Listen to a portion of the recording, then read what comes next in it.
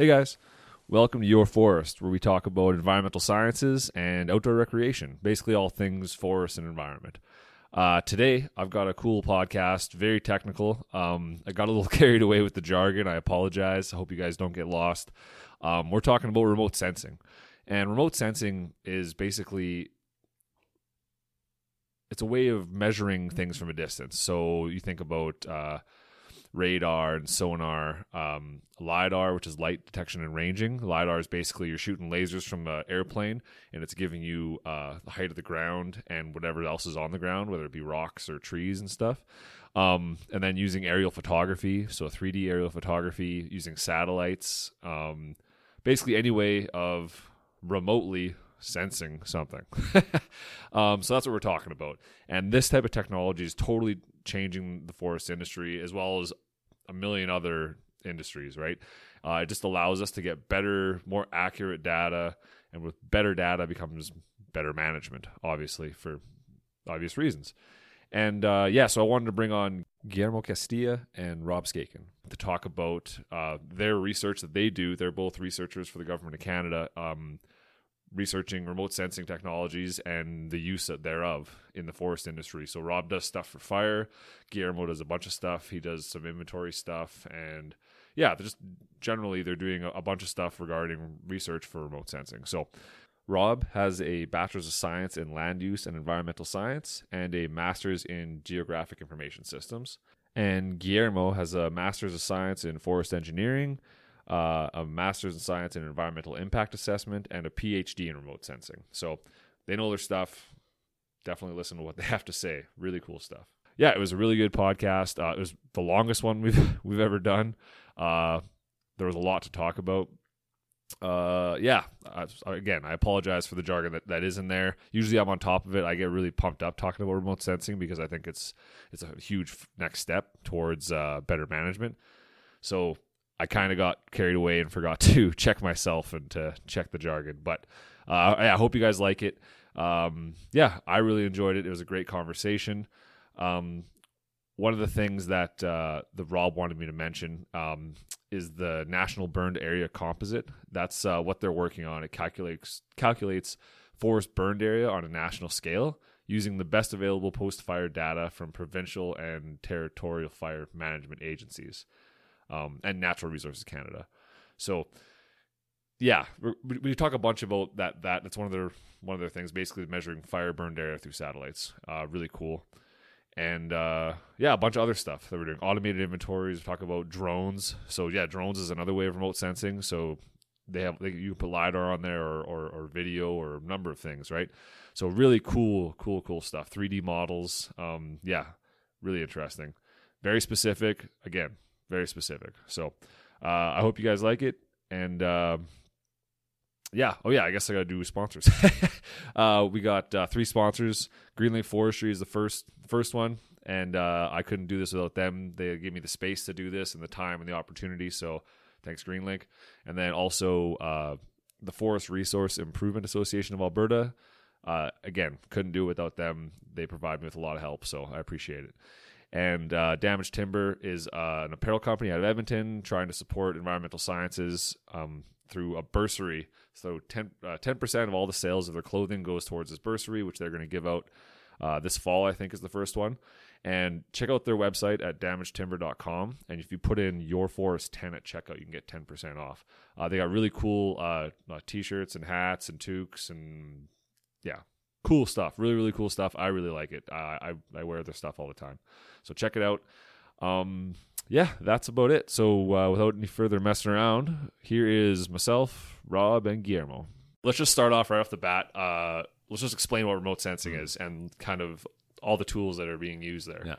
Yeah, for me, I get so jacked up about remote sensing that I get carried away and I get into the details without explaining myself. Yeah. So let's start with remote sensing, just a kind of a definition and the tools being used, that kind of stuff. Okay. So remote sensing is a field within geographic information science that deals with the capture and the analysis of data, mostly images acquired from either planes or satellites. Right. And the name is kind of funny. at least to me, because well, you want to the field started, as you know, after the Second World War, or even before, after the First World War. There was a big development of aerial photography, Right. and was used mostly for reconnaissance during war operations. And then after the Second World War, with the Cold War and all this stuff, there were these U-2 spy planes that were kind of filming where the Russians would have their missile base and stuff, and they would even drop the film, and then there was some other aircraft collecting the data because they were high. Right. So the Cuban Missile Crisis, I think that's how they figured out where the missile exactly launch around the sites 60s. The actually the term remote sensing was coined around the 60s, and it was officer from the U.S. Research Naval Research Office who came up with this term, because at that time they were, in addition to photography, they were starting to develop other kind of sensors, Right. like radar, no? Like they had first the synthetic aperture radar, but there was one side-looking radar that was the first one that was used to create images of the ground. And then they said, well, this is no longer photography. Right. So what name can we come up with? No, and they use, well, we are sensing with these instruments that for the most part were cameras. We are sensing distant objects or targets, and so remote sensing will make sense. So, Right. So since then, it's gotten a lot more intricate from radar. Now we have LiDAR and other kind of stuff. Yeah. It is mostly based on the interaction of electromagnetic energy with the ground, with the Earth's surface, with objects in the ground. Right. There is an exception to that, is sonar. Because sonar is acoustic, is sounds. It's based on sounds, and but most other remote sensing is based on electromagnetic energy. Right. And it can be recorded like a photographic camera, passively. So you have a source of illumination, which is the sun. Yeah.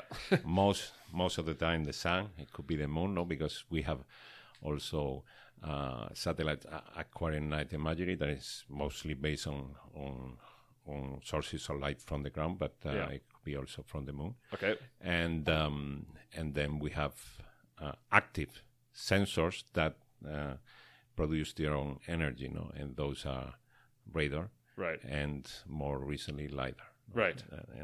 So you have and this is how remote sensing usually is divided, into active and passive sensor, no? But this is kind of the upstream part of the field, no? So imagine the analogy with oil and gas. Yeah. You have the upstream part of the industry and the downstream. Okay. So the upstream would be the capture of the data, no? And that involves... So planning and data capture. And creating the instrument, deploying them, and managing the mission. Right. And in the case of the satellites, more complicated, no? You have to launch the platform into the space, and then you have a ground segment that controls the platform and the sensor, and so that's the upstream side of remote sensing, data capture. And the downstream side, which is where we are, is to use this data to create information on things that are on the ground, like like trees. Right. And, we've got just to recap. So we've got aerial photography basically, and that's we do, and like for what I do, 3-dimensional aerial photography, right? So it's 2 images on top of each other, and the overlap is what gives you the 3-dimensional, right? Same as, I think it's the same. It's kind of the same technology used for 3D movies and stuff. It's kind of a stereoscope approach. Yeah, but absolutely. Yeah, it's the parallax created by human vision is an example of stereo. Right. stereo vision. No? We have our eyes that are away 6 to 7 centimeters. Yeah. And because we see different with each eye, it creates a sense of the parallax. Right, No? of a distance A displacement that allows us to estimate measure. Right, exactly. So, yeah. And so we have that, and then we have so you said satellites are one way. So it's basically just, and then we can use there's ground remote sensing, right? So there's remote sensing from the like lidar, from the ground, and then there's like what else would there be? Drones, I guess. Yeah, so UAVs, unmanned aerial vehicles. Yeah, so that's why I was saying at the beginning that remote sensing is kind of a term. Well, it's gonna stay for the long haul, I guess. But the thing is, because of the progress in the technology, things have been blurred, the limits. Now, like if you tell me 30 years ago, remote sensing was very clear. It's either made from planes or from satellites. Right. But now we have drones, and we can even do remote sensing from the ground, and terrestrial LiDAR would be an example of that. Right. So we are sensing a tree from a distance. I would call that more proximal sensing than remote sensing, because it's not that we are 700 kilometers away from our objects of interest, like when we acquire imagery from a satellite. Yeah. But we are just a few tens meters away from the target. So in that sense, I think that UAV, so drones and all this stuff would be better called proximal sensing, because we are pretty close to the targets. Right. So it's basically just remote sensing is basically just recording information about something from a distance, basically. Yeah. Gotcha. Yeah, based on a sensor, and with that sensor, that's where we get the different energy wavelengths that are being recorded, and with the different satellite sensors, we have different spatial resolutions, so we can detect very fine, detailed stuff on the ground, even down to the tree level. Yeah, that's with the more high resolution satellites that we get. The trade off on those is that you get a smaller footprint. Right. You can't do as much mapping because the scale of that pixel is so much smaller. So one of the most common satellite sensors that we use is the Landsat, which is a 30-meter pixel, and we can map areas that are I think the footprint of a Landsat's like 300 kilometers by roughly like 200 by 200. So it's a huge area that we can map all at once, right? Based on this image footprint. So cool. Yeah, you want to just lean that? Sure. Up? Just lean it towards you. Yeah, there you go. Perfect. That'll nail it now. Yeah. So, when we talk, and this another term that is used. So again, we have geographic information science, so GIS. And within that, remote sensing. And then within remote sensing, you can talk of airborne remote sensing and satellite remote sensing. And satellite remote sensing is usually referred to as Earth observation. So because it's satellites that are observing the Earth, it makes sense.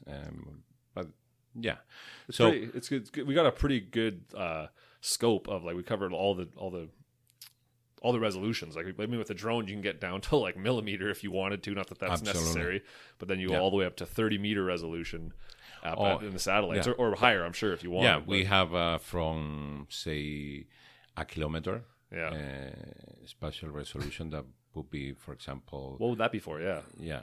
If you had a pixel that's 1 kilometer, like what would that be? What would you get from that? Well, you get large area coverage. I think you could almost scan the entire country almost in two passes. But what information could you get from that? Because if the pixel, that's you're averaging in that pixel, you're averaging out a lot of different colors and stuff, right? Yeah. So it'd be more broad level detail of the landscape. If we're going to talk about forest inventory, and you're going to do a say a species composition, but it wouldn't be down to the species level. It would be more like a conifer stand. Okay. That we could possibly map, or deciduous. So you could say it's mostly conifer in here, mostly deciduous here. And you can kind of say where the natural subregions are, that kind of stuff. That's exactly it. Yeah. Okay. So is that, you said you can get, I think you can get the 30-meter stuff for free from the government, right? Yeah. Well, that is another trend. So one trend in this blurring, there is another trend in remote sensing that has been the kind of democratization of the discipline. So nowadays, anyone can do remote sensing. Right. Like 40 years ago, you had to be in a federal lab, in a university, or a consulting firm. Right. And you had to pay, I think it was, say, $5,000 per one of these scenes. Oh, really? Yeah. So it's gotten a lot cheaper than now. now it's basically for free. So in 2008, there was an important, a landmark decision by the U.S. Geological Survey that they freed the Landsat archive. Not only they freed the archive, but they said from now on we're not going to charge for Landsat data, right? And they've, yeah. So that created a big revolution because before that, imagine you're trying to do a kind of a multi-temporal study where you are going to assess how this portion of the land base change over time. Yeah. You want to see the cap blocks, the fires. Yeah. That would cost a lot of money. Right. After that, basically, you could do it for free. Right. And so that was a big change. And to give you a figure, before that, I think that on average, the number of scenes, so each individual 180 by 180 kilometers Landsat scenes, there were across the globe 25,000 that were ordered.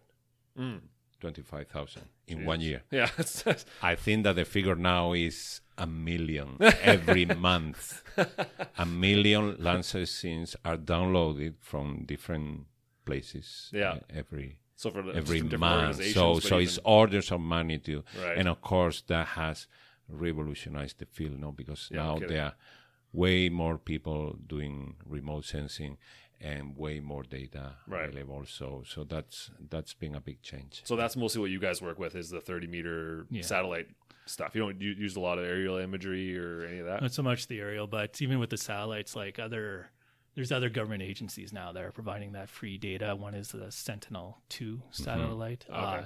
Similar spectral characteristics to the Landsat, but it's also free. Okay. And it comes from the European Space Agency, nice. As opposed to the USGS with Landsat. So one of the advantages of the Sentinel-2 is that you get the 20-meter data as opposed to 30. Yep. And they also have 2 satellites in space that are orbiting in tandem with each other. So every 5 days, you can actually get like an image, a stereo pair type thing. No, or you mean just like a just the satellite will go over on its path over the exact same area every 5 days. So you get higher repeat coverage than you do, say, with Landsat, which is about 2 weeks. About 2 weeks, I think. 60 days. So like Landsat is that's another trend, not that we have way more satellites than a few years ago, and so it's like Landsat, you have 16-day repeat. With now there are constellations, Pleiades, and the Sentinel. Yeah. Well, when you go below, say, 10 meters, usually is for pay. Oh yeah. But Sentinel would be probably the most the satellite with the most spatial resolution that you can get for free. Right. Below that, so under 10 meters, probably you have to pay, like Rapid Eye and this Pleiades. And now, and this is an upcoming revolution. Maybe we can talk later. Yep. But you have this CubeSat that are satellites that you can launch for $250,000 from the International Space Station with a spring that is gonna just a spring. You launch it into space with a spring. Well, you bring it to the International Space Station with a shuttle, and then they have a launcher that is gonna kind of aim to put the thing into a lower orbit.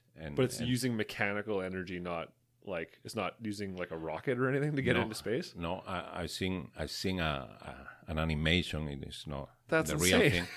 It's a spring. Yeah. How much like power must it's be like a behind that? catapult.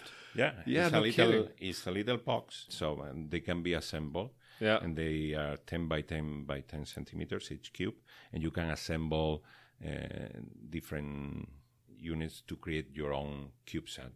And they have their own solar panels and their own instruments. Okay, so the satellite itself that you're launching is, you said you take 10 by 10 pieces, and you can add a bunch of them together. Yeah, and make they're one? modular. They're modular. So do you send them up into space in 10 by 10, like in just the cubes? I don't know if they are already assembled when they travel in the shuttle to the ISS or they are assembled there. I don't know, but the fact of the matter is that with that, and then there is this Elon Musk SpaceX. Okay. So this you said you said that they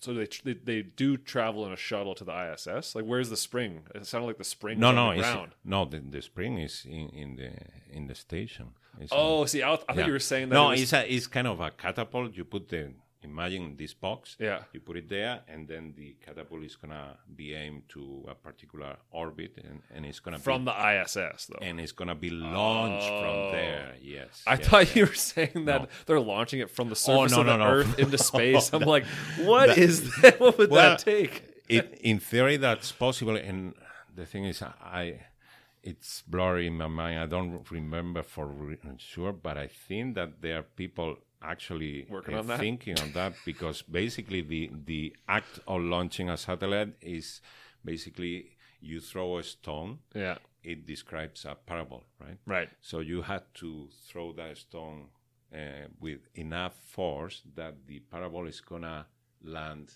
beyond the Earth, right? And then you get that object in an orbit. It's basically falling infinitesimally around the Earth, from the speed, So we're getting carried away. In theory, that's possible, but that's So let's rewind to. But it'll be interesting to see when, like as time goes on. Right now, you say the 30 centimeter, maybe even 20 meter resolution is free.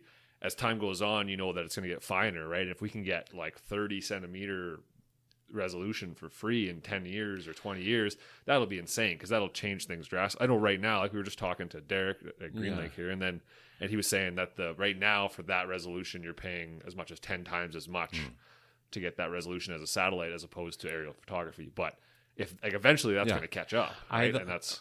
I don't think they're gonna get for free, but it's going to be part of a service. Right. So the idea of all these companies that are working in CubeSat, there are companies that what they plan is to send a constellation of these CubeSat, 60 or 100, and they're going to be around, circling around the Earth in different orbits, so that if there is any event, and actually there is a company from Seattle that has some social media analytics that they are going to be analyzing real time social media traffic, and when there is something happening that say a hurricane or earthquake or a terrorist attack or anything, they can deploy their satellites.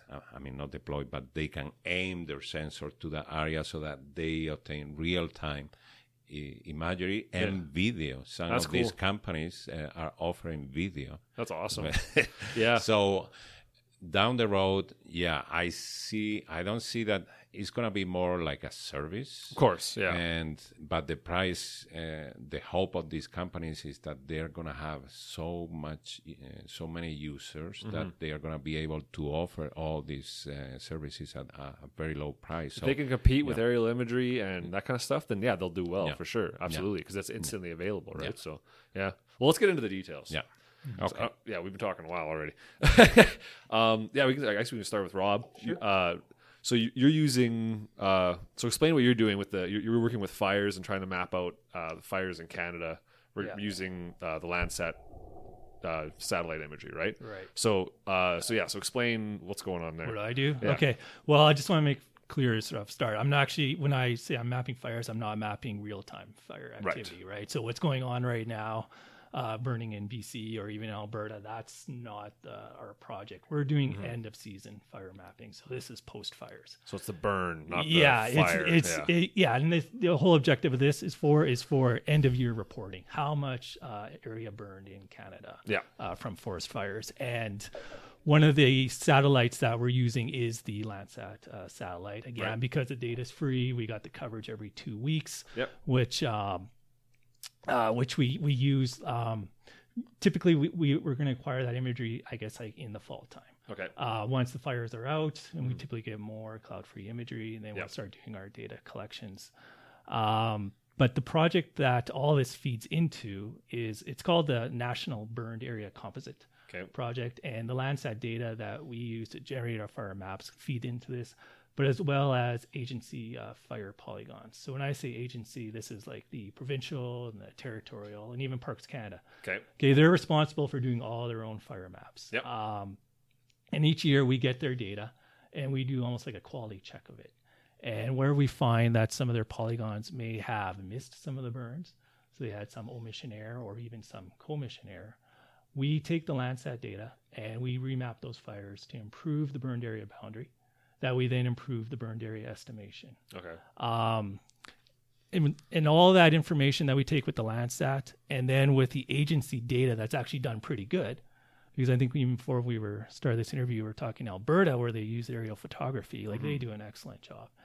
And those type of polygons we use in this product to get the national estimate. Gotcha. It's just the broad area delineations where, say, water and unburned islands, forest islands aren't removed. Right. Okay, that's part of the net calculation of burned area. We take that out with our Landsat delineation mapping. So overall, we get a more improved burned area estimation of the country than what, say, agencies generate alone on their products. So do you also map out the ones like, say, Lowell does the ones here for Alberta, like he did the big Richardson fire, anything over a specific spec, he actually goes through manually and delineates it by hand, soft copy on a computer. But do you do those ones as well, or do you just supplement your information with his? So our data is more complementing that. So we'll take that data because we know that's very good.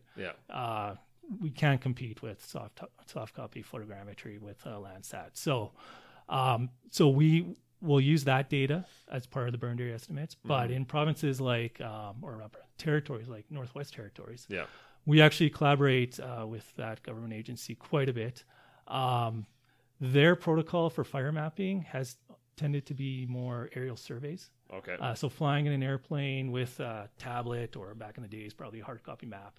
And then you would almost delineate on this tablet or map what the burned area is. So just a rough, raw delineation. And what happens is that you overestimate the fires, right? Is that's the general trend? Is it's overestimated? It's overestimated because you're not removing water. You're not removing unburned forest islands, because when a fire burns, based on the fuel conditions and wind directions and all that, we get different burn severities within that fire event. And not everything burns. So so working with the Northwest Territories, we're actually we're updating all their fire polygons back to 1986. So the idea is to have this 30-year time history of fire polygons that are going to be based just on Landsat data alone. That's going to have the water removed, going to have the unburned islands removed. And this is going to improve their historical records of burned area in the territories, but it's also going to improve the national estimate of burned area, which will be part of the National Burned Area Composite. Right, that makes sense. So how long has this been going on? Well, we started this project back in 2004, and this was the project was developed for a carbon accounting that CFS does every year for national reporting. And it was the same idea back then in 2004, was that the data that they had then could be improved. Like the burned area estimations could always be improved, and we wanted the best burned area estimations so we can get better estimates of what's going with carbon emissions. So this project's been going on for just over 10 years, and we still continue it each year. We still report to the carbon accounting team with our product. But we've also made it publicly available. And this is just recent. If people want to download this product, it's available on the Canadian Wildland Forest Information website. This is a CFS website, and if they go on there, they'll find the National Burned Area Composite, and it's polygons. Yeah. All right, so they're going to download a shapefile for each year. That's going to have the polygons based on our Landsat delineations and the agencies. Perfect. But I just want to throw in too that it's not like just burned area, but it's attribution as well that characterizes the fire that we have. So, for example, start dates and end dates. I wanted to ask you about that. Yeah, how do you go? Because if you've got a 2-week flight, so like say the satellite comes around every 2 weeks, right? So and say sometime in that interim a fire has started. Yeah. What's the accuracy of the start date? Well, and how do you calculate that? Sure. Well, fire hots. Okay. Well, we get start and end dates actually from 2 sources. Okay. One's from satellites, which is where you're going with, but that we use the MODIS hotspots for that. The MODIS hotspots are so it comes from a MODIS satellite, right? And that's daily coverage. Oh, okay. All right. So it's not like Landsat where it's every 2 weeks. It's more of a course resolution. Satellite. So a hotspot is basically based on thermal. Is a thermal sensor that is gonna give you in any given day pixels, and the pixel are 500 meters. Pixels where there is a peak of emissivity in the thermal. And so it's a suspected area where there is a fire going on. Sometimes it could be flaring, or it could be agricultural fields. But does it have to be a pretty big fire for it to come up on there? Yeah, I don't know what the sensitivity of that is, but when there is a big fire, bigger than the pixel size. Yeah, and the pixel size is 500 meters. You said 500. Yeah, I think the thermal's 500. Okay. That's one of those sensors that has different pixel sizes based on the spectral bands. But I think with the thermal band, it's a 500. Yeah. But anyways, what we get from that is it's actually a point. So the MODIS people, they'll process the data and they get a point location. And with that point, then you get the date that it was acquired.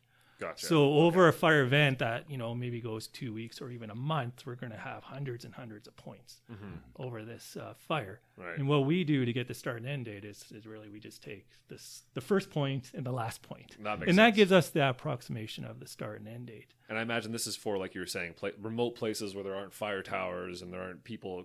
Like, you know what I mean? Like Alberta, we get start and end date because there's fire towers everywhere, and there'll literally be a person in a tower that goes, there's a fire there. It started at 11:02 a.m. But like this is for places where we don't have that resource, I'm guessing. Well, we do it across the country. So if we have hotspots over a fire event, we'll take that first and last hit. Gotcha. And we'll get the start date. But also, too, what you mentioned, like the human observation, like that's important because there is error in in those fire hotspots, whether it be cloud coverage. That maybe the sensor, or the thermal energy wasn't being detected because of clouds. Right. We may not get a point. So we take both in this product. We'll take the human observation of a start and end date if available. Yeah. If available. Or we'll take, from the satellites as well. Right. Okay. Yeah. That makes sense. We'll make sure to get that link. I'll throw it in the show notes so that people can just go right to it if they want to get to it. As far as burn severity, right? Yeah. How is that? Like, I just, for myself, I know how, for example, we do it with aerial imagery because we have 30 centimeter resolution. We can see if the fire's been underneath the canopy and it's burned out the understory and not the overstory. We can see if it's burned deep, if it's burned, you know what I mean? We can see that really, really easily. How do you figure that out with 30 meter resolution? Is how do you sort out burn severity? Sure. Well, my experience with burn severity, I just want to define when I say burn severity what that is. Yeah. That's the ecological impact on the vegetation after a fire event. Right. And burn severity can be kind of, after that, it's like 2 ways. You can either do immediate burn severity, so that would be at the end of that fire season, what burned, or 1 year after. Right. All right. And my experience is that how we estimate burn severity, it's through models of ground data. Okay. And our ground data is based on the Composite Burn Index, or CBI. Okay. So that's where we'll get that ground estimate of burn severity. And they measure, you go into the field and you'll measure what the burn is on the canopy and then on like the stem, so the inner layer, and then on the ground. And you can tally all this up to get an estimate of what that burn severity is. Gotcha. So you actually have to go out and get that information. Okay. So with that ground data, then we're going to have different levels of burn severity over the fire event because you're going to sample that fire event in multiple locations. Yeah. For people that don't know, fires are, like you were saying before, they're sporadic, right? Like you have a big giant fire, but it'll miss patches, it'll jump, it'll do all kinds of weird stuff. So it's not like it's one big consistent severity throughout. Yeah. Right, exactly. And then where the remote sensing come in, as you talk about the Landsat, is then, we'll model that CBI to an indice that we'll create on the Landsat. And the most popular one that's used is called the normalized burn ratio. Okay, and this uses the infrared information and the shortwave infrared information on the satellite. It's usually done on a pre and post fire image, so we get that change detection or the change on the image that occurred, and based on the MBR. So we'll create then a model. We'll relate CBI as a function of the delta MBR, create a model, apply it across that burned area on the image, and then we can model pretty much CBI ground estimates across the image. Okay. Okay, cool. Yeah. So you're doing this everywhere. So it's getting, So it's used mostly for, you said, for carbon accounting is the main. Carbon accounting is most interested in burned area.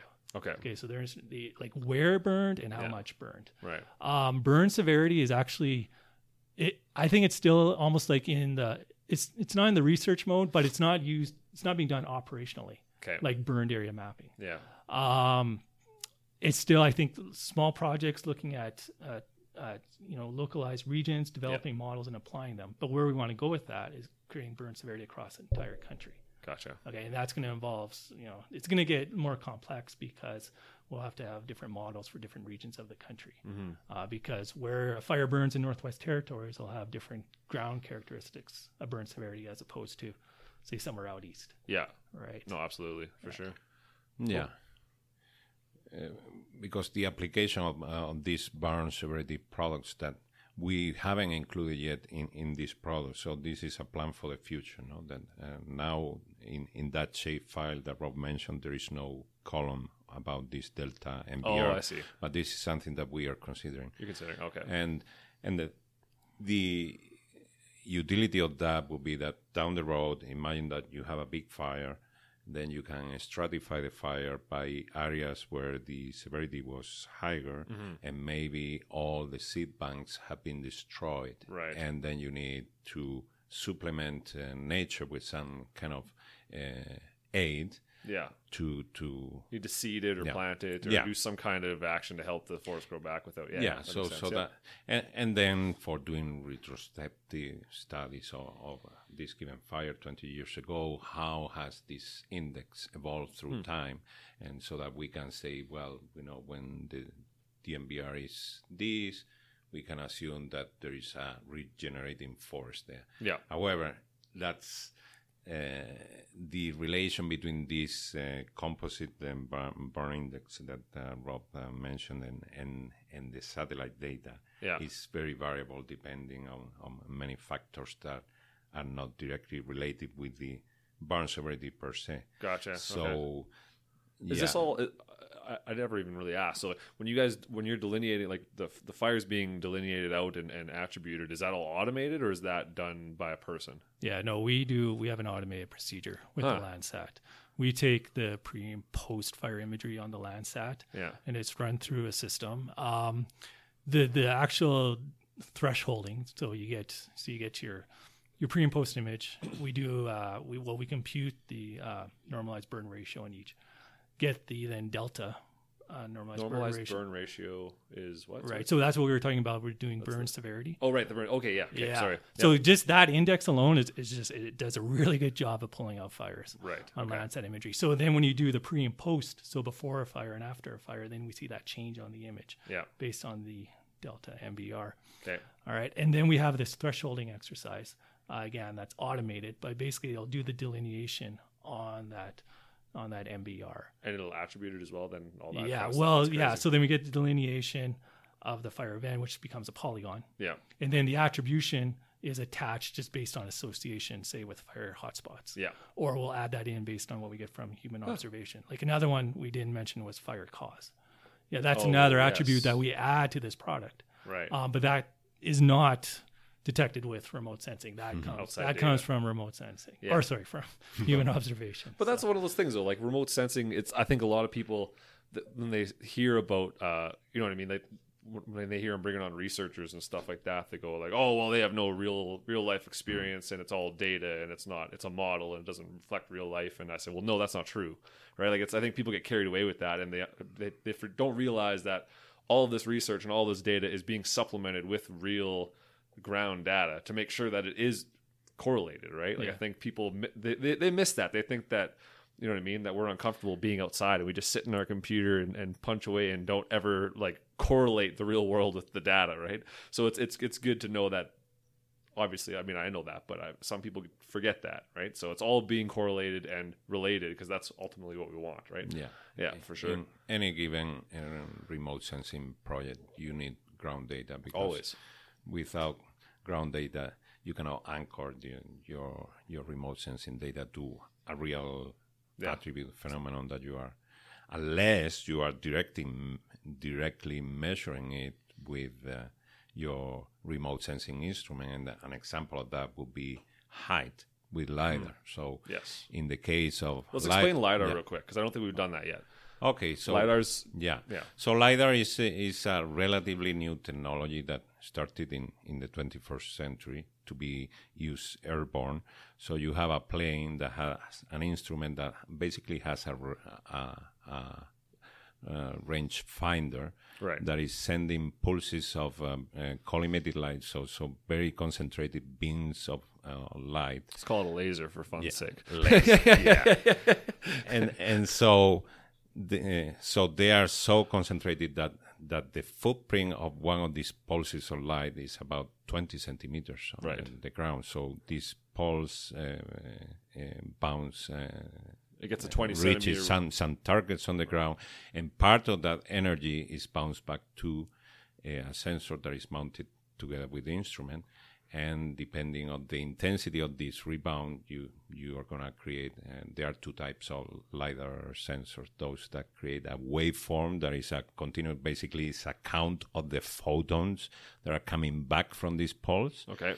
And then you have a profile because you can translate, because the speed of light is constant, you can translate the time of reception into a distance. Right. And then you have others that are discrete, where you have to have a threshold of a number of photons, and then it's going to create a point. Right. A point meaning that there is a target that created a return that is intense enough to be registered, and that creates an X, Y, and Z of that point. Right. And you get a bunch of them, and that's why we call them point clouds. Right. And this point cloud is basically a 3D model of the terrain and of the vegetation above it. And with that, you can create a model of the ground and also a model of the canopy and of the trees. So in this case, if you have enough density of these points, you can actually measure the height of an individual tree by measuring, the top of the tree and the base of that tree. That gives you the height. And so basically it's similar model for people that might not, is like similar to like sonar, right? But it's obviously sonars with sound and this is with light. So you're just measuring the amount of distance that's being, the time it takes for the pulse to bounce back to the plane, and that tells you how tall it is. And then when you get a whole area, say you get a kilometer by kilometer stretch, you can compile all that data, turn all the bottom ones into, say that the bottom ones are the ground and the top ones are the top of the vegetation. And that's basically, and you have a bunch in between that tells you lateral branching and other stuff too. But so basically once take this discrete LiDAR instrument that are the most common for forestry work. Once you have this point cloud of points, then there are algorithms that will take the morphology, the shape of that cloud, and are going to be able to differentiate, okay, this point came from the ground, this other point came from a piece of vegetation. Above the ground, yeah. and so once you classify this point cloud into ground and non-ground, you use the ground points, and then you interpolate them into a grid or a raster, and then you have your bare ground model. Yeah. And then you can use that in turn to what we call normalize a point cloud. That is normally the set in the XY set of a point, and refers to the height above the geoid or the ellipsoid, so above the mean sea level. But when you normalize, basically you subtract that set from the elevation of the ground at that point, and with that you create basically what we call a canopy height model, where you have a raster where each pixel has a brightness value, the height of the vegetation in this particular piece of land that can be as small as 25 centimeters, a meter. It's really good. We use it here all the time, right? Like I use canopy height models to determine. It helps me when I'm interpreting vegetation heights and all that kind of stuff. And it's supplementary with visual, but because like you said, it's not necessarily like, I can't say the very top heights of the LiDAR are 100% the top of the tree, because it might have missed it and got a lateral branch or something, but it's close. Yeah. And especially when it's over a huge area, you know that it's going to hit, some of them are going to be at the top of the tree, and you can average it out. But yeah, the information that you get from that, and like looking at the bare earth model that you get, like you turn it into a hillshade, so it actually, you can add shadows and stuff, right? So we can understand it, and that it makes it really visually pleasing to look at. Like you can see 10 centimeter skiffs in the ground from where a bulldozer has gone through the forest, right? And pulled up the LFH layer, right? Like the top of the soil. So like it's amazing the intricacies and the information you can get from LiDAR alone, not even supplementing it with photography or satellite imagery or any of that. So it's wild. Yeah. And you have because normally these acquisitions are done at say 800 or 1,000 meters above ground level, and what we didn't mention is this laser. It has a scanner. There is a mirror that is bouncing. The beam is bouncing across the path of the plane, so that's why you can create a grid. So it's not like the beam is always pointing down the plane.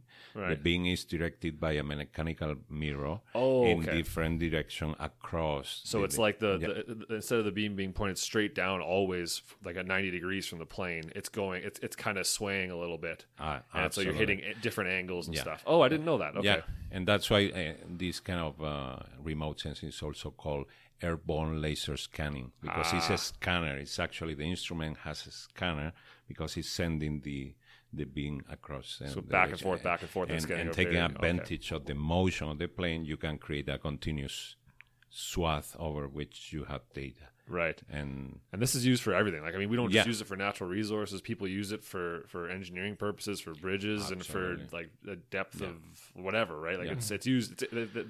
The applications LiDAR, are endless. Yeah, LiDAR is another one more of this. There's been so many advances in remote sensing, and LiDAR, especially for forestry and vegetation applications, have changed the game completely. Now you can do very precise forest inventories at the individual tree level, no? So, and this is what I'm coming back to what I was mentioning before. So normally when you when the goal is to create a bare ground model, you fly high enough and you're going to get about 1 return per square meter. Okay. So with that, you can still derive stand level variables of a forest, but not tree level variables. But if you have, say, more than 12 returns per square meter, then you can measure very well the height of trees, to the point that there's been studies where they have had expert forester measuring the height of standing trees with a vertex. Yeah. And then they have acquired this airborne LiDAR also. And then they had chopped down a number of trees, measured them with a tape. Yeah. And the measurement from the airborne LiDAR was more accurate than from the ground. Right, because they'll do destructive sampling, cut it down, and then make sure. That's the interesting thing too. Is like for even from a ground model, a lot of foresters out there measuring trees and stuff like that, they'll think, oh, well, I'm on the ground, I nailed the height. Like I used a vertex and a laser, and it's perfect. It's like, well, no, if the tree's leaning towards you, you're gonna screw it up. If it's leaning away, if the distance was wrong, or I know Derek was talking about one time he was out in the bush with the government, and they had, I think they said they had 10 different or something like that. They had a bunch of different ways of measuring the tree. They used a clinometer, they used a vertex, they used a laser, a bunch of different things, and they had like 10 different people try them out, and they all got to within like 2 meters of one another of this relatively mature tree. And they cut it down, and it was perfectly in the middle of what everyone thought, right? It was like the average, exactly. Mm-hmm. So it just goes to show that when you're out there, just because you're out, you're going to be, there's a variance there as well. So yeah, the LiDAR, the only way you can really know for sure what's better on the ground or the remote sensing is by destructive sampling and actually cutting it down and measuring it with a tape. So I think people forget that. They think, well, no, this is what I said it was on the ground, and the LiDAR says this, I'm going to take the ground. It's like, well, was that person tired that day? Were they maybe not paying attention? Were they, instead of being 10 meters away, were they 8? Like all those things, right? So it's interesting that, all that kind of stuff adds into it eventually, right? So one of our applications of the LiDAR data is that like we use it because when we do like mapping of forest inventory, this is like large area mapping. Like we do projects in northern Canada, so very large areas. But we'll use the LiDAR data as a sampling tool. Okay. So we're not going to have complete LiDAR coverage flown across all over. It's expensive. It's very expensive, right? But if we have a swath of LiDAR that's flown over an area, and we can generate height estimates off of that, we then sample those, say, pseudo height estimates or the height estimates we get on the LiDAR data, sample those, and use those as like a predictive model to then generate height estimates across, say, a Landsat image, which is going to have that larger area footprint. Gotcha. Because I know, like, Alberta, like, we're lucky enough to, like, roughly 10 years ago, Alberta flew the whole province with LiDAR. So we have 10-year-old LiDAR for the whole province. Luckily, that gives us all our bare earth and our canopy height models and stuff. But is that not true of the other provinces? It hasn't been, or territories and stuff? No, I think Alberta is the only one that I know. The federal government, like CFS, has collected LiDAR data across the country, but not the wall-to-wall coverage. I'm surprised that BC doesn't have it because, I mean, they have a giant forest industry, and it's surprising that they don't have that information, right? I would think that but I guess, whatever. I don't know. I don't know, but it will come down the road because wherever there is forestry activity that can pay for this data, I think it's cost effective for most operators to have that information, because one of the things, for example, I remember that problem Alpac had, for example, when cutting blocks. You base your block on the AVI polygon, and then you estimate what is the stock there. And then you're estimating volumes and how much wood you're going to get off of it. And then when the truck comes, the hauling, what you get is not what you thought you would get. You can get more or less, and of course that makes difficult planning operations. So if you have LiDAR, then you can plan your operations way more precisely. Totally. And of course, I think that the money that you invest in that pays off. Well, especially with the old inventories too, where we were using hard copy stereoscopes, and you're just using a pen and a paper, and all you have is the stereoscope, and that's it. There's no other information. Now with soft copy, I've got LiDAR, right? So I already know how tall the trees are automatically. I don't have to do it. I don't have to guess. And then I know where the earth is, right? And I can see I can zoom in and out easily with the soft copy versus the hard copy image, right? And then all kinds of things, right? I can mess with the color balancing to make pine pop, or to make aspen pop, or to make larch pop. I can do all kinds of things, right? And I have all the fire files, all the anthropogenic disturbance layers, all that kind of stuff. And so the AVI has gotten way better because of remote sensing and stuff, right? So now we're adding like ecosites into there. So how moist is the soil? How much nutrients are in the soil? And how does that relate to the aspect?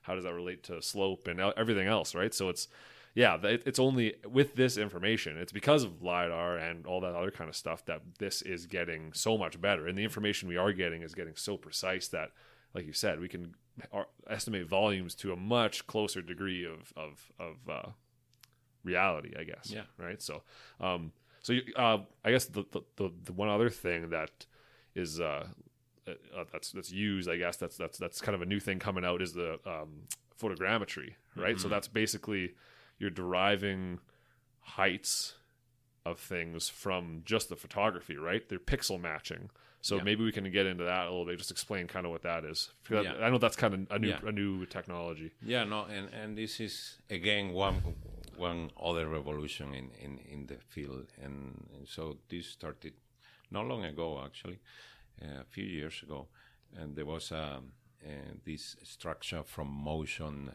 workflow in computer vision that then we saw could be applied to remote sensing images. Right. And basically what it does is it matches different photos that overlap. Yeah. So basically the algorithm, in photogrammetry, you had to have the exterior orientation parameters of a photo. So basically you had to know the X, Y, and Z of the camera at the moment it was triggered. Yeah. And the aim of the camera. So these three the angle angles, at which it's taking the picture. Yeah. The aim of the camera relative to three angles. Right. And these algorithms can adjust and align the photos automatically so that you don't need to provide these parameters. Mm-hmm. It's amazing. So it's hard to believe because you just throw a bunch of photos. Yeah. We have a software that is called PhotoScan. Yeah. And we throw a bunch of photos, and what it comes after, it takes a while. It's a very intensive process, of course, computing-wise, but it comes out with the photos aligned perfectly. And so once you have that, by simple parallax aerotriangulation, you can derive the X, Y, and Z of salient points in the image. So if you see, for example, you have a photo of a cap lock, and you have a tree stump here, you're going to see this tree stump from at least 5 or 6 different photographs. So the software is going to start doing triangulation, and in the end, it's going to come up with an X, Y, Z for this stump. Right. So it knows from the multiple images that it's pixel matching that one stump. Yeah. And knows because of that it can triangulate the height of it, the elevation, all that other stuff. Yeah, the location of that precise point, and it can do it for not the stamp per se, because we are talking of centimeters or sometimes, as you mentioned earlier, millimeters. Yeah. So pixels. We have taken photographs that you can see the leaves of moss. Yeah, so moss. It's pretty amazing. That's insane. So you could identify species of moss from. You could. Nice. You could. and the bottom line is, in the end process of this is that you create a point cloud like for LiDAR. Yeah. But I said earlier that in LiDAR normally you have a few returns or a few points per square meter. Yeah.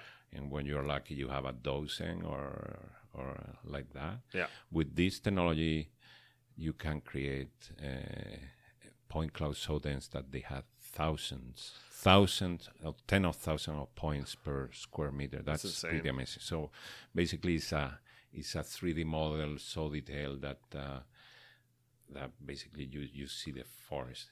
Yeah. You see the forest, but of course it's not all so rosy, because the main problem with photogrammetry, with photogrammetric point clouds, they are called, is that because of the nature of the sensor, there is a simple photographic camera. Yeah. If you have a dense forest, obviously you cannot see the understory, right, and you cannot see the ground.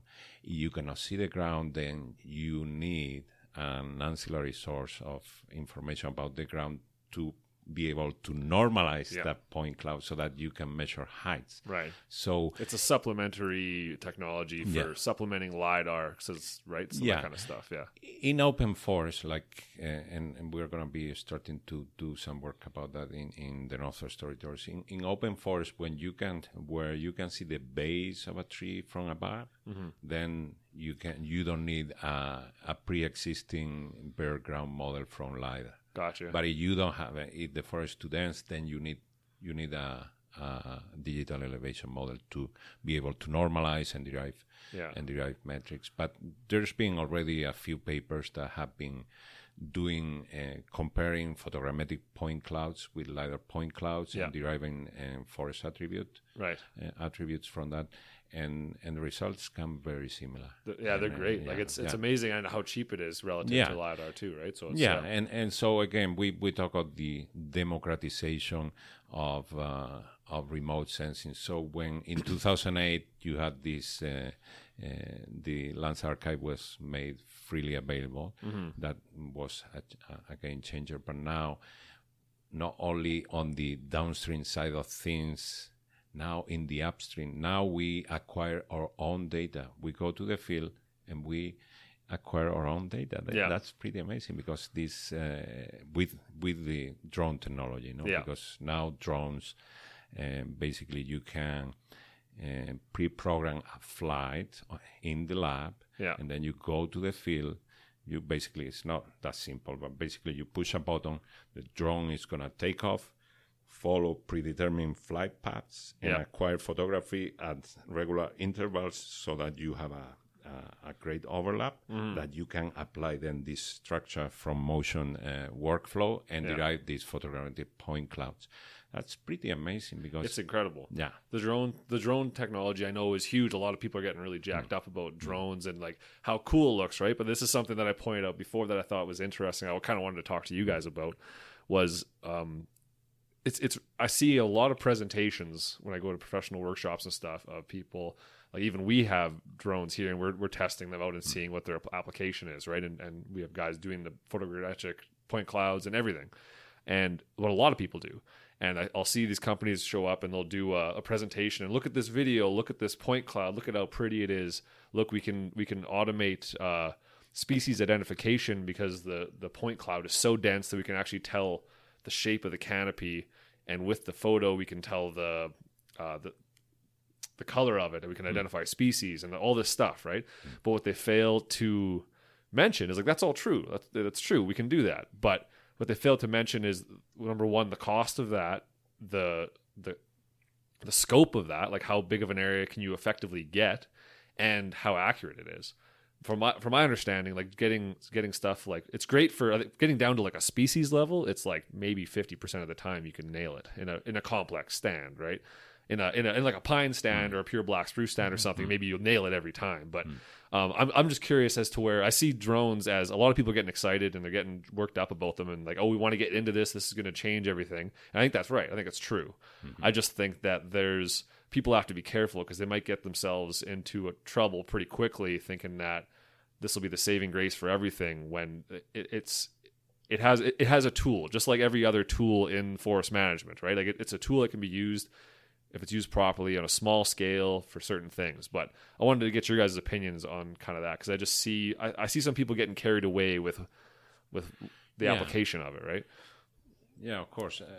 Main limitation of drones is that they are sampling tools. You cannot do a forest inventory of a township that is of what is it, 6 by 6 miles is a township. Yes, 6. Around that. Yeah. So that's right. You cannot do that with a drone. I mean, you could, but there are, for example, limitations not by the technology, by the regulations. So my understanding is it's like under 300 hectares. If you're trying to fly something under 300 hectares, that's around where it's financially feasible. Yeah. Anything bigger than that, and you're getting carried away. But that has to do with regulations too and flight height and stuff. But yeah, exactly. So in Canada and I believe in many other countries, we have the main constraint is that you have to keep a visual line of sight with your drone at all times, meaning that the more the drone can go away from where you are is about 500 meters, depending on the size of the drone. Yeah. So 500 meters, exactly what you said. No, you can do a couple hundred hectares maybe, but it's not going to be wall-to-wall tool. But it can be used as a sampling tool because you can have a hierarchy of scales from the satellite at 30 meters or with Sentinel at 10 or 20 meters down to millimeters with a drone. Right. And then you can scale up your field data and your drone data and extend it to a larger area. And there is a group that is very active in Norway, and there is this NESEC group that they are trying to do kind of a hybrid inference where they use drones and as a surrogate for LiDAR. Yeah. And I think that they are basically showing that this can be done systematically. So I see that down the road. I see that forest inventory crews, for example, when you remeasure a plot, they are going to bring their little drone, and the drone is going to do a flight. So you are going to create later a point cloud. And maybe down the road it's possible that no one is going to ever measure again the height of a tree because we know that we can do it better from the air. Yeah. Especially if what you have mounted on the drone is a LiDAR, because now, and that's, that's still very expensive, no? Like a drone with a LiDAR can cost about $70,000, but the price is bound to decrease. Yeah. And then, if you have a little LiDAR mounting on a drone, then you don't need to. No, and that's exactly my thoughts. Exactly, right? Is that it's meant for places where you want really specific permanent data. So like permanent sample plots that we have here in Alberta, right? Where we want to know every 10 or 15 years, we want to take basically like we go out there and do it by hand. But if we could go out and do it with a drone and you can bring it back and you can look at it and scale it and model it and make the 3D model out of it, then you can derive volumes more easily. You can derive like a bunch of different things, right? If you need that specific of information. And that's all I'm trying to say is that this is an amazing tool that I agree. It's going to change. It's going to revolutionize the way we do forest management for sure. Absolutely. But it's just a matter of understanding that, it's only applicable in these areas. Cause I mean, say it takes you 3 hours to fly a cup block that you want a post-harvest assessment of, right? The processing time on that is like 10 times, right? So like it takes like for every hour of flying, it's like 8 hours of processing time, right? So it's that it adds up, right? But it's going to be I'm really excited about it. I'm excited to see where we go with this and how much the technology improves to the point where we can get these. Because they look awesome. It looks super cool. And you see a drone footage going up off a truck and flying out and covering a bunch of trees and stuff like that. And, you can see the moose running and like all that kind of stuff. It's really, really cool. And it's really attractive. It's sexy to people, right? And they see this and they get jacked up. And I just want to make sure that people understand that there's some limitations there that need to be understood before we get carried away. And you are right. And the size of the data you create is crazy. Like we were a couple of weeks ago in near Slave Lake doing a cap block for I don't know if David Price, when he was here, commented about his project about this seeding drone. The seeding, seeding, dropping seed pods from a drone into a cup block. Shooting rather than. Sorry, they're shooting into the soil, not dropping. Yeah. Anyways, we had to acquire to do an orthophoto. Yeah. At 1 centimeter resolution of that cap block, so that the company that did the seeding could basically see where suitable locations for shooting the seeds, so that they would not hit a rock or a stump or a branch or and so they're literally flying before you fly the drone out to drop the seed pods. Then you're actually flying it out once with imagery and collecting the microsites that and the drone will identify those microsites and literally drop them as close to that location as it can accurately do it. That's the idea. Yeah. Because the drone has what is called a real-time kinetic GNS receiver, so a positioning system that gives you an accuracy of a few centimeters. It's amazing. Yeah, it was cool. Yeah. We were out there 2 weeks or last week. Mm-hmm. Did you? I was out at the field watching it. I didn't go to Slave Lake to watch the second part, but watching them fly the farmer's field, and it's dropping these pods, right? And it's really interesting to me because I mean, right now, obviously in Alberta, we do a lot of we plant the seedlings, right, which are 3 years old, and they've got a head start on the grass and stuff. With the seed pods, it'll be interesting to see because they're talking about even applying direct herbicide in like a little tiny little spot around where that seed pod is, just where the seed pod is, not the rest of the area, to protect the tree so it can grow up and not be competing with the grasses and whatever else. But it's just, I mean, I'm getting so specific with this, but it's fascinating with this drone technology how specific you can get, right? So and I see that coming down the road. I don't think, though, that the technology is yet mature to scale it up. I agree. Yeah. And this is just a kind of experiment that we are doing. But down the road, I see that is possible. Of course, it comes always to mind the thing of, one more robot, in this case a drone, stealing our jobs, no?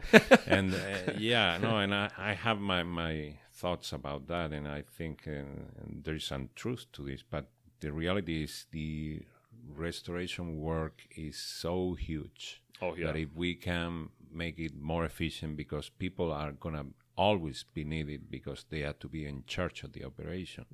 But it's the same as a feller buncher, no? Like 60 years ago, you needed a bunch of people with chainsaws, and before the chainsaw, it was 100, no? And now there is one person with a felon buncher that can do the job of many. And of course, it has drastically reduced the amount of forestry jobs, but it has increased safety and many other things. And there's new jobs, right? Yeah, and there are new jobs. With the technology comes supplementary jobs, right? Yeah. So they're different. They're not the same jobs, but they change, right?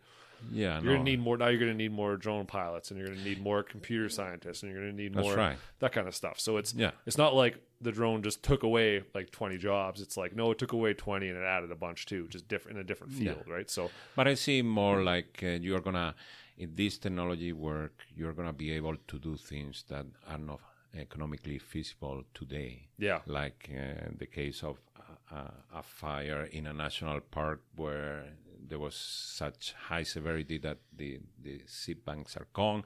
You don't have any trees, you don't have any seeds, and what do? No, you can seed, but maybe with this technology you can do a more directed seeding that then requires it can be more targeted, no? And what you mentioned of the spraying, no, that people have concern with spraying all these herbicides, and with that you could do the environmental impact of that way less, because instead of doing a blanket spraying of a block, it would be targeted to a few square centimeters of where the seedlings are. Exactly. So, I mean, there are applications in forestry definitely of drone technology, and it will come. It will come. We are not yet there, but it will come, and the jobs will change, and hopefully, yeah.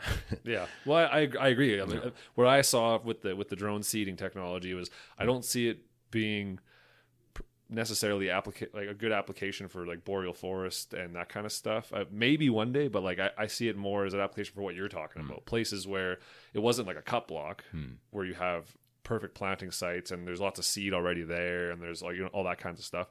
I see it as places where maybe you have like erosion control and you're dropping grass seed on an erosion slope to try and, you know what I mean? Or you're dropping, like you said, a berm where there's no more seeds left, or I think it was he was talking about South America planting eucalyptus seeds on the slopes to try and erosion control and stuff. So all that kind of stuff I think is hugely for sure. It's all things that have very difficult access, or that because of the slope are dangerous to be walking there with a machine or on foot. Yeah.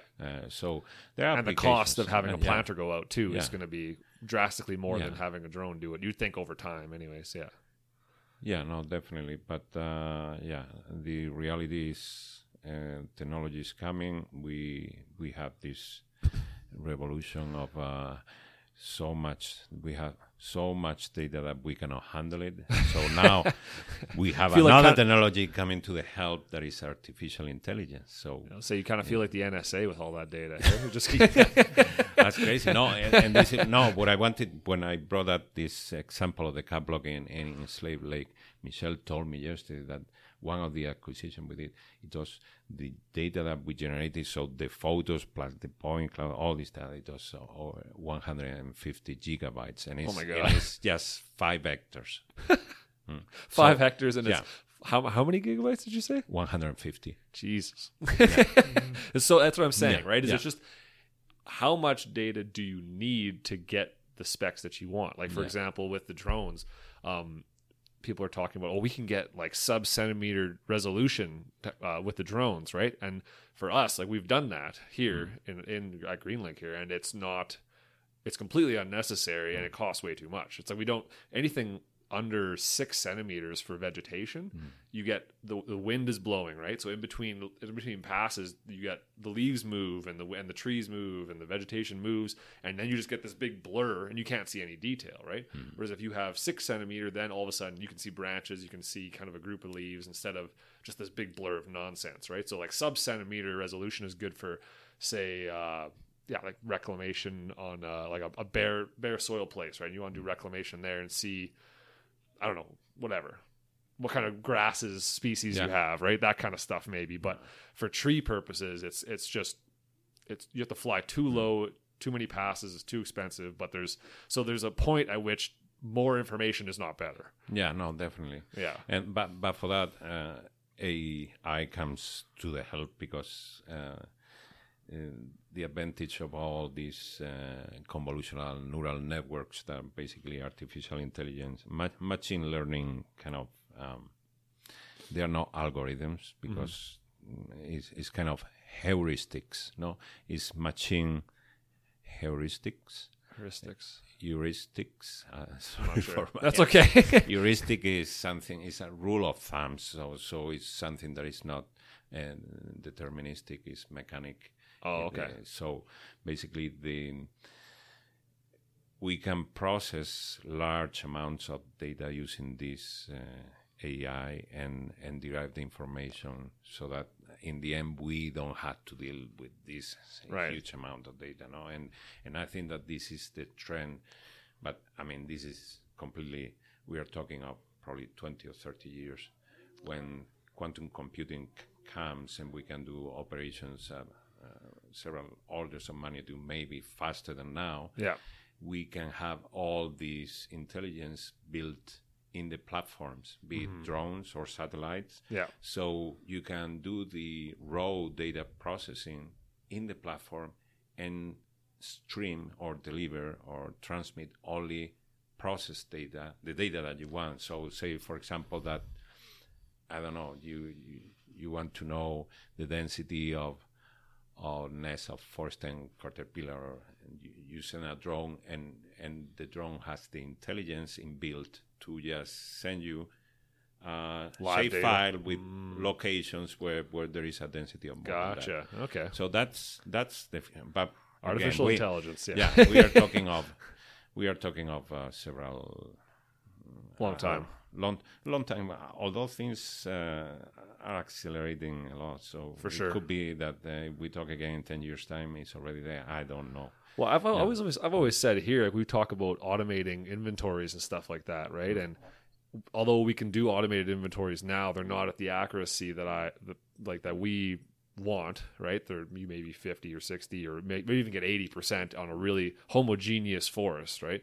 But yeah, I see it. It's only getting better when we throw in all this extra information. Like, say we did an automated inventory with just the LiDAR and imagery, right? And it was using color balancing to determine species and stuff. And now that we got the photogrammetry and we can add in like the old inventory and we can throw in all this data that we have now and we can get it way closer. So something with like artificial intelligence for this. Like, I think it's only a matter of time before, like, I don't have a job. And it's just that, like, I have a different job, right? Like, it's, you know what I mean? It's, I'll be, you know what I mean? It's just a different thing. So it's, yeah, data entry like that. I think, like, you're right. It's going to get, a computer can do it better once we teach it how to do it, right? So, but it's just a matter of time. Like, I think, like 10, 20 years, maybe this will all be just the standard of practice, right? Yeah, no, that is a bit scary. Skynet's coming. But it's not the enemy. I say no. The robots or machines or automation is not the enemy, providing that the public is the owner of this technology. If the technology is owned by companies, then yes, then we have a problem. But that's a completely different. We're already on over an hour right now, so I don't think we should go down that route. But like I said, we're over an hour here. But do you want to mention, like, do either of you guys want to mention, like, other projects you guys are working on that are involved with this? Like, kind of some final thoughts regarding remote sensing. I know we could go on forever. I just got to try to regulate this a bit. I'm gonna let Rod talk a little again about the burn area work, and then maybe we mention quickly. We have already touched on the forest inventory in the Northwest Territories, and maybe I can quickly describe what we are doing for sure with drones and restoration. Yep, let's do it. Yeah, go for it. So just I guess sum up with the burned area work. Just bring that mic right in there. Yeah. So right now, like, we're mapping burns from last year in 2017. So our timing for completing this project is usually come June, July of the following year. So come June, July of this summer, we'll have the following last year's burns all mapped. Yeah. Like I said, this data is available to the public on the Canadian Wildland Fire Information website. But where the research is going with this is like some of the things we talked about is getting new sensors, starting to do the research so we can map fires even better with finer resolution data. Sentinel is one of them.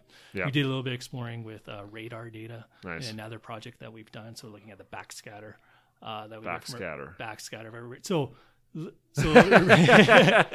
didn't get into that, right? Yeah. Okay, so with optical imagery such as Landsat, it's based on reflectance of vegetation. Okay, with radar, it's based on it's an active sensor, so it shoots out its own energy. Yeah. Okay, and what comes back, almost like what we're talking about with the point clouds. Yeah. Okay, that information that comes back is recorded, and it's called backscatter. Oh, okay. All right, gotcha. So it gives you a little bit different picture of what's on the Earth's surface, but the research is trying to look at, can we map fires from radar backscatter? I think, where the future is, I still think it's with Landsat, with the Sentinel, with the optical, because the timing of the imagery is much quicker. Yeah. It's free, for one, and it's proven technology. So in the future, with this National Burned Area Composite, we are going to have some of the new satellite sensors feeding into it. I think improvements with the agencies and how they're doing their fire mapping is also going to make this product even better. It even does then less work for us, because if agencies get away from saying aerial GPS and aerial surveys and focus more on the satellite imagery or the aerial photo stuff that Alberta does. Yeah. It just makes a better product for them and a better product for us. For sure. So that makes sense. And then with burn severity, we touched a little bit on that. That would be a very interesting attribute. I think that would complement, the other attributes that we have, such as burned area, fire start and end dates, fire cause, those sorts of things. So it just brings more information to what happened on the ground from that fire. Yeah. And then, like, for the research of that, you can start looking at, maybe different, like, spatial temporal relationships of the fire events that's going on in Canada. Okay. Where are, with fire cause, where are human fires? Where are those occurring? Is there repeated, kind of frequent coverage of human fires, say, out in somewhere where there's lots of camping, as opposed to northern Canada, which is going to be mostly lightning. So lots of different interesting things that you can look at when you start having all this data put together and you're having a longer time series. Like right now, our data only goes back to 2004. So just over 10 years, but we're working towards having it going back to 1986. Oh, okay. So we're going to have that 30-year time series, and we can start looking at trends. Okay. All right. So yeah. Yeah, there's so much information. Like, I'm gonna have to put a disclaimer at the front of this podcast, being like, "Caution, very, very specific content." That's right. But yeah, it's pretty amazing stuff. That like we were saying, right? It has the potential to change everything. And as technology moves forward, it's only going to get more efficient, and better data means better management in the end, right? So, and I'd like to like one of the things I would like to do is actually have a faster delivery on this. Guillermo's locked out. I'll just keep talking. It'd be nice to get into more of the real-time fire mapping. But then we run into the challenges of with satellite imagery. We're going to have the haze and the smoke from the fires and whatnot. So it makes a few more challenges as opposed to doing end-of-season burns. But I think with this product, that is somewhere where we can move forward. Is maybe start looking at more quicker fire mapping so we get quicker product out there that's available to the public. Yeah, no, that makes sense. Yeah, the faster you can get it, then the more updated it is, and that makes perfect sense. I'm imagining now like a live app where you can watch the fire burn, right? Like you go, oh, there it is, right there. I can literally see it, right? You can see the smoke, and that's what I'm imagining, right? I think that'd be pretty cool. A matter of time before. I mean, it'd have to be funded, and I don't think that's the government's priority. But I mean, that would be pretty awesome to be able to do something like that, right?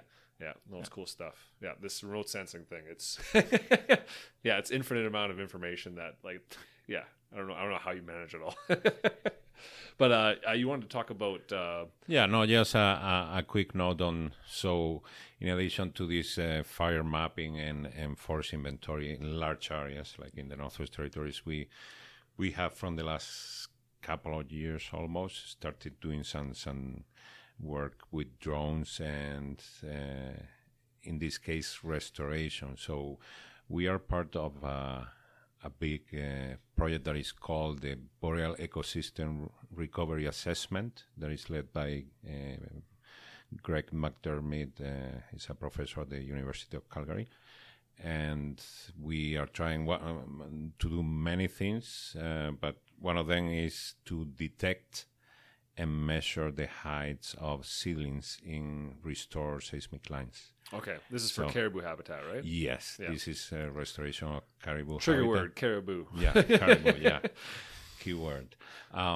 So this is an interesting project that we're doing, and it has a little AI component, so we are trying in the detection part.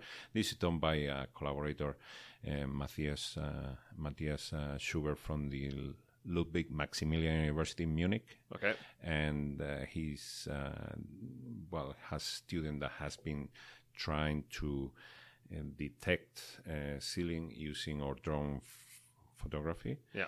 And it's pretty amazing, the results. It can achieve very good rates of detection. And the advantage of that is once you have trained the neural network, the outcome is gonna be a point shape file with location of seedlings. So you want to do you actually have a point shape file, so you actually know the exact location of every seedling and its height.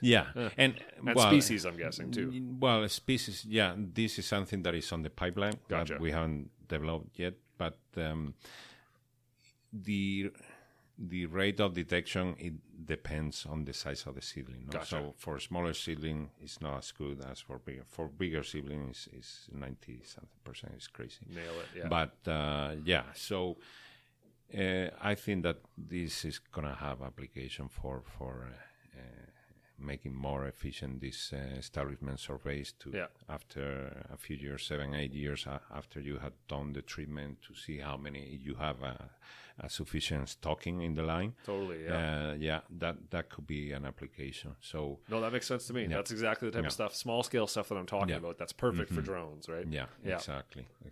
Cool. And it's. In the Northwest Territories, you said you're already doing an automated inventory too. It's a coarse. Well, grain, it's a management / reconnaissance level. So we provide actually 5 forest attributes: stand height, stand volume, biomass, crown closure, stand age, but many of those are derived, so we are very confident on the height part. Of course. It's very good because, we don't have wall-to-wall LiDAR, though. So we use a thing that is called KNN imputation. So basically we have a number of surrogate plots that are coming from satellite LiDAR, and these are used to, in any given location where there is no data, based on the looks of the different satellite imagery that we have for this point, we take the 4 most similar places with field data or with this surrogate data to that, and with that we impute a value of these 5 attributes. So, so with that we can do wall-to-wall force inventory maps in a very large area, but of course the accuracy of this is not the same as a photo interpretive. But at places like Northwest Territories where there is no inventory, something like this is a huge leg up on what they currently have, which is nothing. So, exactly. Compared to nothing is much better. It's much better, and it's very cheap because, I mean, well, I don't know if we included our time, but still would be very, very much cheaper than a photo interpreted inventory, but of course the quality is not the same. But for large area planning, and I think they are already using it for a number of things, Rob. Yeah, I talked to them. I believe it's some like post fire harvesting, so salvage logging. Okay. They can use it for as well as for any kind of pre-planning on any kind of harvesting activities out where they have no forest inventory. Yeah. No, it makes sense. Yeah. It's just the application of this stuff is only going to get broader and broader and broader as time goes on, right? So, all right. So that's over an hour. That's an hour and a half. So let's. You guys have any final thoughts you want to mention before we shut her down? But no, we're good. Just that covered a lot of stuff. Yeah. Remote sensing is fun, especially though we are very lucky to be active in this time because it's amazing. It's amazing. So cool. It really is. Cool. It's really exciting, and the more I get involved with it, the more I want to learn. Right? Maybe I should go back and do a master's or something. We'll see. But thanks a lot for coming on, guys. This was really awesome. I'm gonna have to make sure to warn everybody. I was telling Rob when you were gone there for a second, everyone's gonna have to grab a pen and a paper and don't be afraid to pause and write stuff down because we've got so much information here. It's hard. It might be hard to keep up.